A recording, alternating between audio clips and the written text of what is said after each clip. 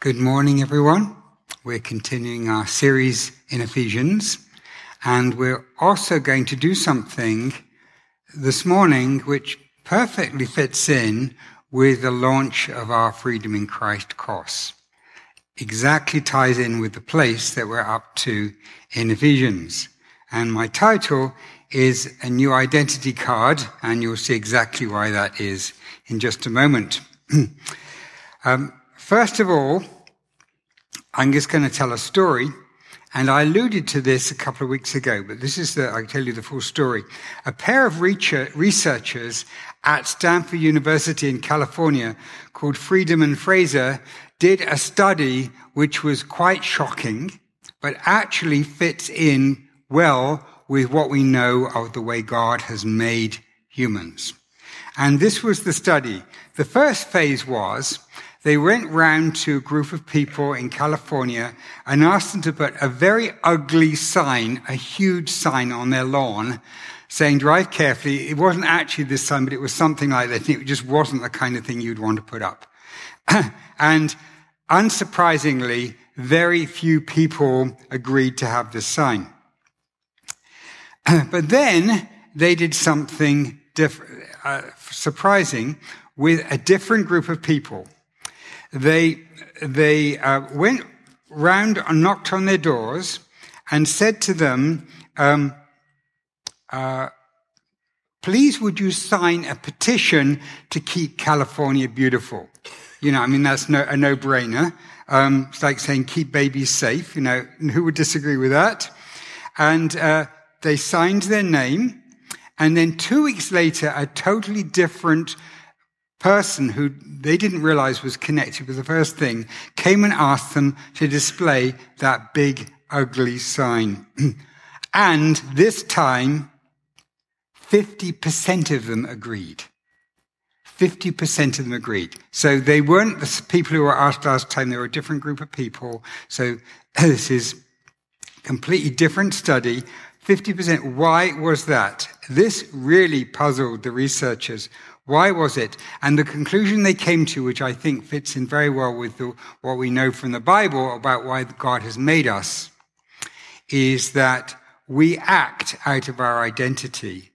We live out of our self-identity. And even the act of getting somebody to sign a signature, keep California beautiful, that act had actually cemented something in their identity.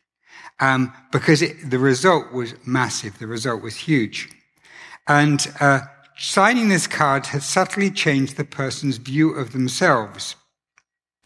But God's already told us this. God has already told us that our identity, who we believe we are, is so important. It's a very common theme in the Bible.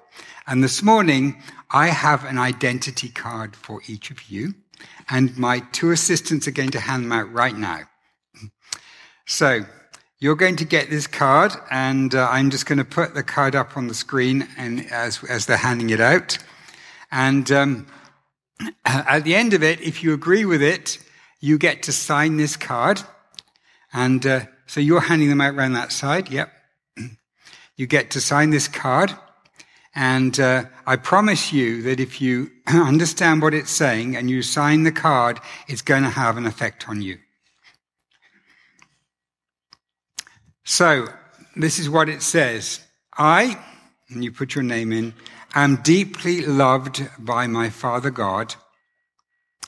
He has recreated me as a new person who is, like Jesus Christ, alive to the spiritual world with power, destined for victory and immeasurable riches, part of a new family.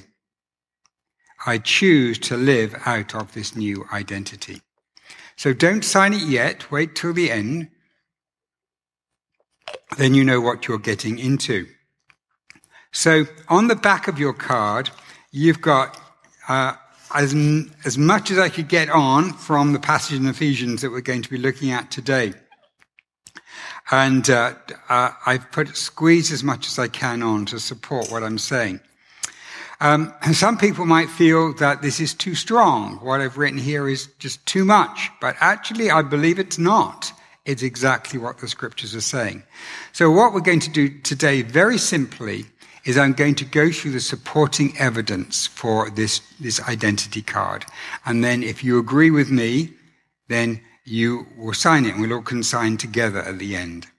So let's have a look at Ephesians chapter 2. I'm going to read some of this then. So let's start in verse 1. And to start off, it's saying who you were. This is previous to the identity. Although you were dead in your transgressions and sins, in which you used to live, following the ways of this world, following the prince of the power of the air, the spirit that is now working in the sons of disobedience. All of us used to live among them in the cravings of our flesh, indulging the desires of the flesh and the mind, and were by nature children of wrath like the rest of mankind. So that is what we were before. Now we come to the first point on your card, which was, I am deeply loved. And here's what the scripture says. But God, being rich in mercy, because of his great love with which he loved us. And I'm actually going to look down also at verse 5 and verse 7. Even when we were dead in our transgressions, made us alive. And then verse 7, so that in the coming ages he might demonstrate the immeasurable riches of his grace in kindness towards us in Christ Jesus. So it says that we were completely dead in verse 5. So this is a free gift, a completely free gift. And in verse 7, he's piling up words. He's just immeasurable gifts, grace, kindness. He's piling these up, almost running out of them as he tries to describe the gift. And the essence of this love is its freeness, its fullness, its pure grace. And so, in other words, it doesn't require any merit on our part. It's a gift. And so, this is the first statement then on your card. This is the first part, that I am deeply loved. I'm deeply loved. And so, this is my supporting evidence for that. Then I'm going to move on to number 2. And number 2 is here in verse 5. Even when we were dead in our transgressions, made us alive. And I'm going to stop at that point in the verse because the rest of it belongs to the next verse. But this here, made us alive, is an event which has happened to us. And it's something now, it's not that we were physically dead, but spiritually we're dead and we are made something new, made alive in this new way, which we'll talk about in just a moment. What it means is we've become something that we weren't before. There's something which we are now, and there's a new creation which we are in. And we're going to discuss a bit more of that in point 3. But that's the essence of what we have. Recreated me as a new person. And this is very important because this is to do with your identity. Do I think of myself as a new person? Do I conceive of myself, I am something different. I'm something new. I have this new part of me that's essentially the new me that will live for eternity. That's the new creation. This is the part of the identity that we need to think of and live out of. So then we move on to 3. And I've split this verse into 2 because I think it's two very powerful points. So the second point then is he made us alive together with Christ. By grace you are saved. So let me ask you, if we're a new creation that's together with Christ, that's like Jesus Christ, In what way are you and I like Jesus Christ if we're Christians? I'm going to just throw that open. Okay, character of Christ. Yep. Yeah, we're not God. We're not divine. Yep, that's a very fundamental one. Anything else? How about we're not omnipotent? All right. How about we are not existing everywhere? There's aspects of the divine that we don't have, but nevertheless, there are aspects that we do have, and they've been pointed out that we live forever. But also, what else is there about Jesus that we have in his character? John mentioned his character, but any specific things about his character that characterize the new person? Compassionate as he is, yes, that's right. And let's just broaden that out and say that heart of love that Jesus had is something that is put in us. And so I'm just going to jump ahead to verse 10. Verse 10 says the same sort of thing. We are his workmanship, having been created in Christ Jesus for good works that God prepared beforehand so that we may walk in them. So we've become something that we were not before. What's interesting is the Mormons teach we become God. Humans become God. And this is not what the scriptures here teach at all. But there is something that goes far beyond the first creation in Adam. There's something new here. So we don't have time to look at it, but in 1 Corinthians, Paul says the first man was made of dust. Adam was made of dust. He said the new man, Jesus Christ, when he was raised by the Spirit, and he's made of the stuff of spirit. Well, this is interesting because this is a new kind of material that it's made of, just as God made the first human by forming dust together and then breathing life into them. The new human is actually made, the stuff that we're made of is the Spirit of God. Our existence is born of the Spirit. So this is really interesting. But when you think of something like DNA, we all act out of our DNA in many ways. If you've got tall parents, you'll tend to be tall and so on because of your DNA. So our DNA controls a lot of what we are. But what it says in 1 John is really beautiful. It says that if you're born of God, you will love, because God is love. So if you're carrying the DNA of God in you as a new creation, you will love because you actually have the DNA of Jesus in you. And so even though we don't become God, we don't, like the Mormons teach, we don't become divine, nevertheless, we're carrying some God DNA in us, which is quite extraordinary. What does this actually mean in practice? Well, let's take an example. Jesus said, love your enemies. Now, it's not easy to love your enemies. I don't know if you ever tried that. It can be, you're really mad at somebody who's treated you badly. To love them is really tough. Now, you've got a choice. You could either try and love them out of your old creation, which is like work up enough strength to love them, and, it won't work. Or you can say, I've got the DNA of Jesus in me. I'm going to choose to live out of my new identity and allow the DNA of Jesus, that love, to flow. And it will, because he says that you have that in you. So what I'm going to say then is that this statement here, that this number 3 that I've given you on your cards here, that says, I'm like Jesus Christ, this is a choice that you can live out of in your identity. You can choose in any situation where there's a choice to live like the old and a choice to live like the new. You can choose to live like the new. And the power to do that is in you if you are in Christ Jesus.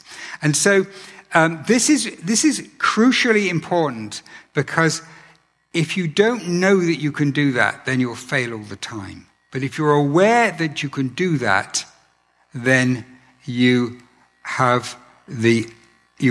able to live like that. So let's look then to number 4. Number 4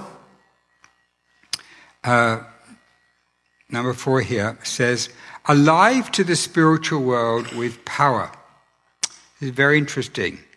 It says, and seated us with him in the heavenly realms in Christ Jesus. So let me just ask you, who here is seated in the heavenly realms right now? Janine is. Anyone else? Bill is. Anne, yes. Gal, yes. Yeah, okay, quite a few of you are.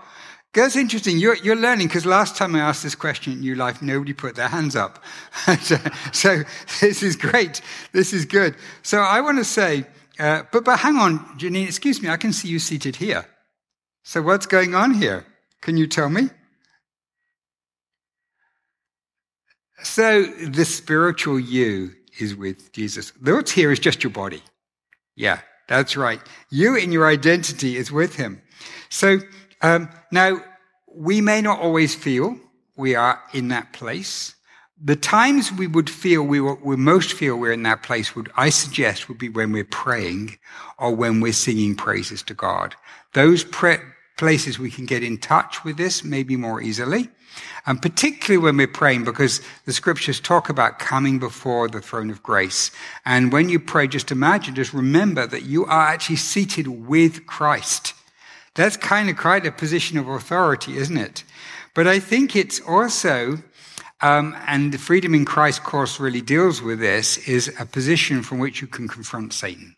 If Satan tempts you or attacks you in some way, then you have the authority. Hey, I am seated with Christ. Don't mess with me. I have the authority. Get behind me, Satan, as Jesus said. And so recognizing the authority that you have to live in this position it's subtle, but it's extremely powerful. To think of yourself as in that place of extraordinary power. We can also see this in the previous chapter. I'm just going to look at some verses in the previous chapter. Let me just see if I think I have them down the bottom here. Yeah, there we go. Ephesians 1:19 and 20.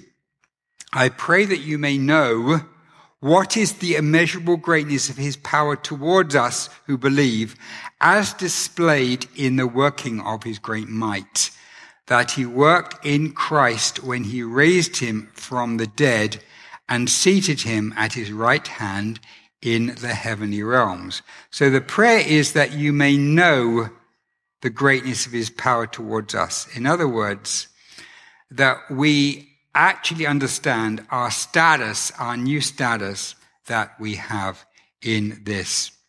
So as I said, we exercise this power when we pray.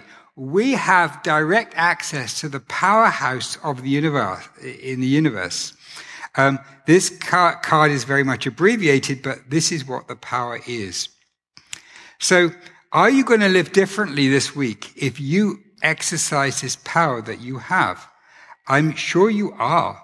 You're living in God's presence, and his ear is open to your prayer. So I'm going to then suggest to you that this is such an important concept to have as part of your identity.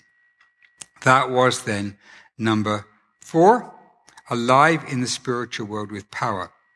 So I'm going to read 5 now, and we're going to read quite a bit more now in 5. Destined for victory and immeasurable riches. Verse 7. So that in the coming ages he might demonstrate the immeasurable riches of his grace in kindness toward us in Christ Jesus. For by grace you are saved through faith. It is not your own doing, it is the gift of God. Not a result of works, so that no one may boast. For we are his workmanship, having been created in Christ Jesus for good works, that God prepared beforehand, so we may walk in them. So, I'm going to I'm going to read through to verse 19 on this.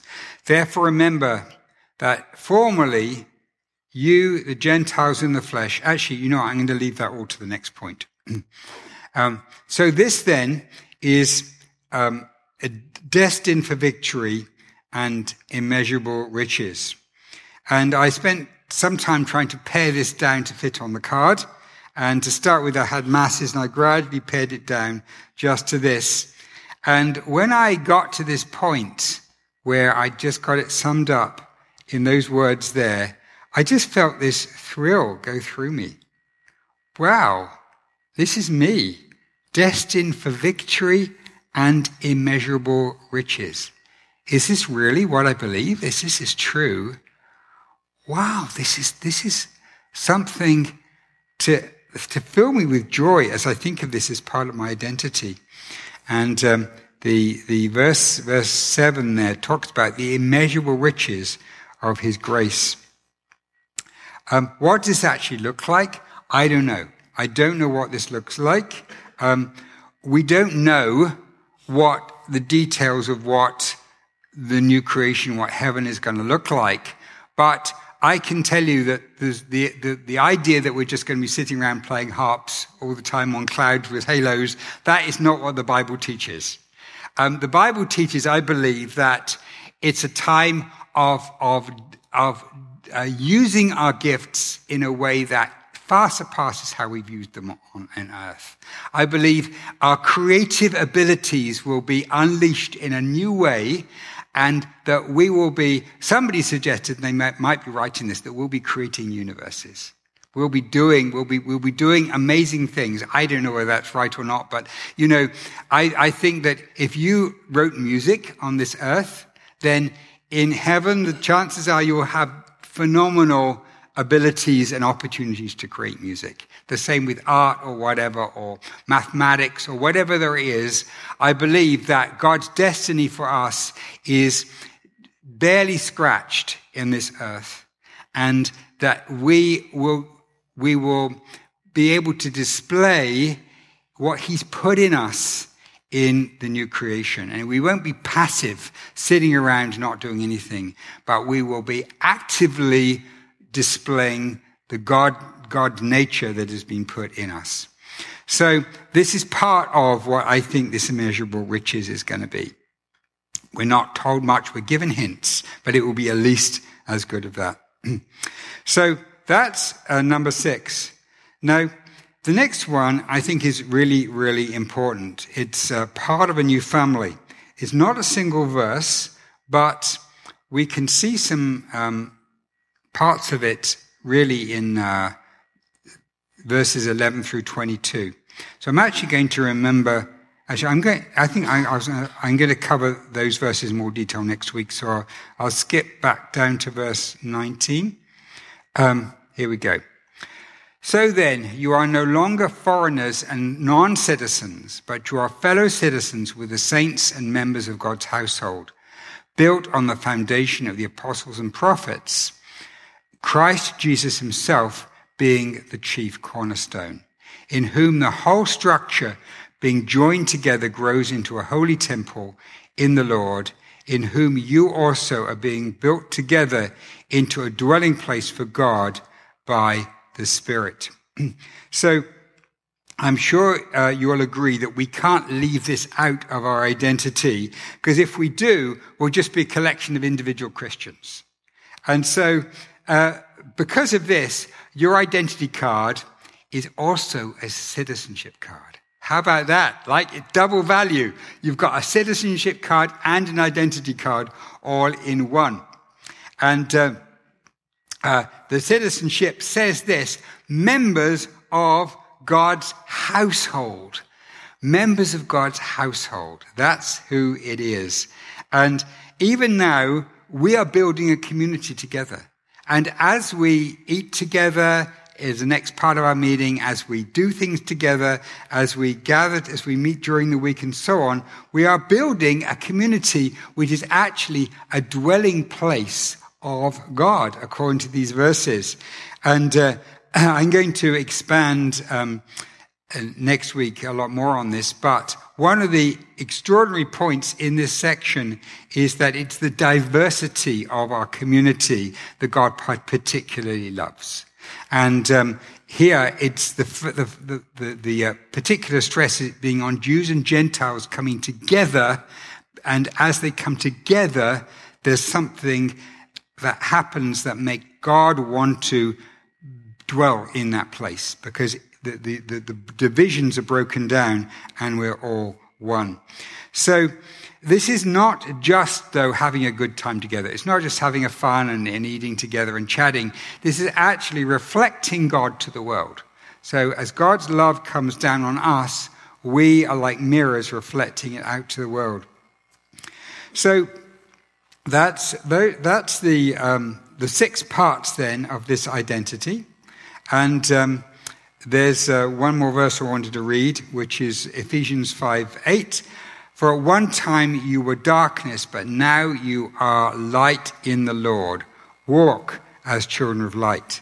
And what I'm going to do, I'm going to get Bill to come out right now, and you all turn your cards over and look at the other side, and you can read you come up here, Bill, and I'm going to grab you a microphone.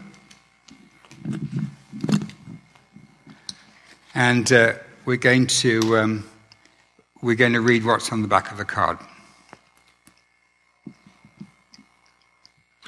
But God, being rich in mercy because of his great love with which he loved us, made us alive together with Christ, and raised us up with him, and seated us with him in the heavenly realms in Christ Jesus, so that in the coming ages he might demonstrate the immeasurable riches of his grace and kindness toward us in Christ Jesus. We are his workmanship, having been created in Christ Jesus for good works. I pray that you may know what is the immeasurable greatness of his power toward us who believe. Thank you. Thank you. So that is your choice. Are you going to believe those words that are there? Are you going to not just believe them, but are you going to choose to live out of them?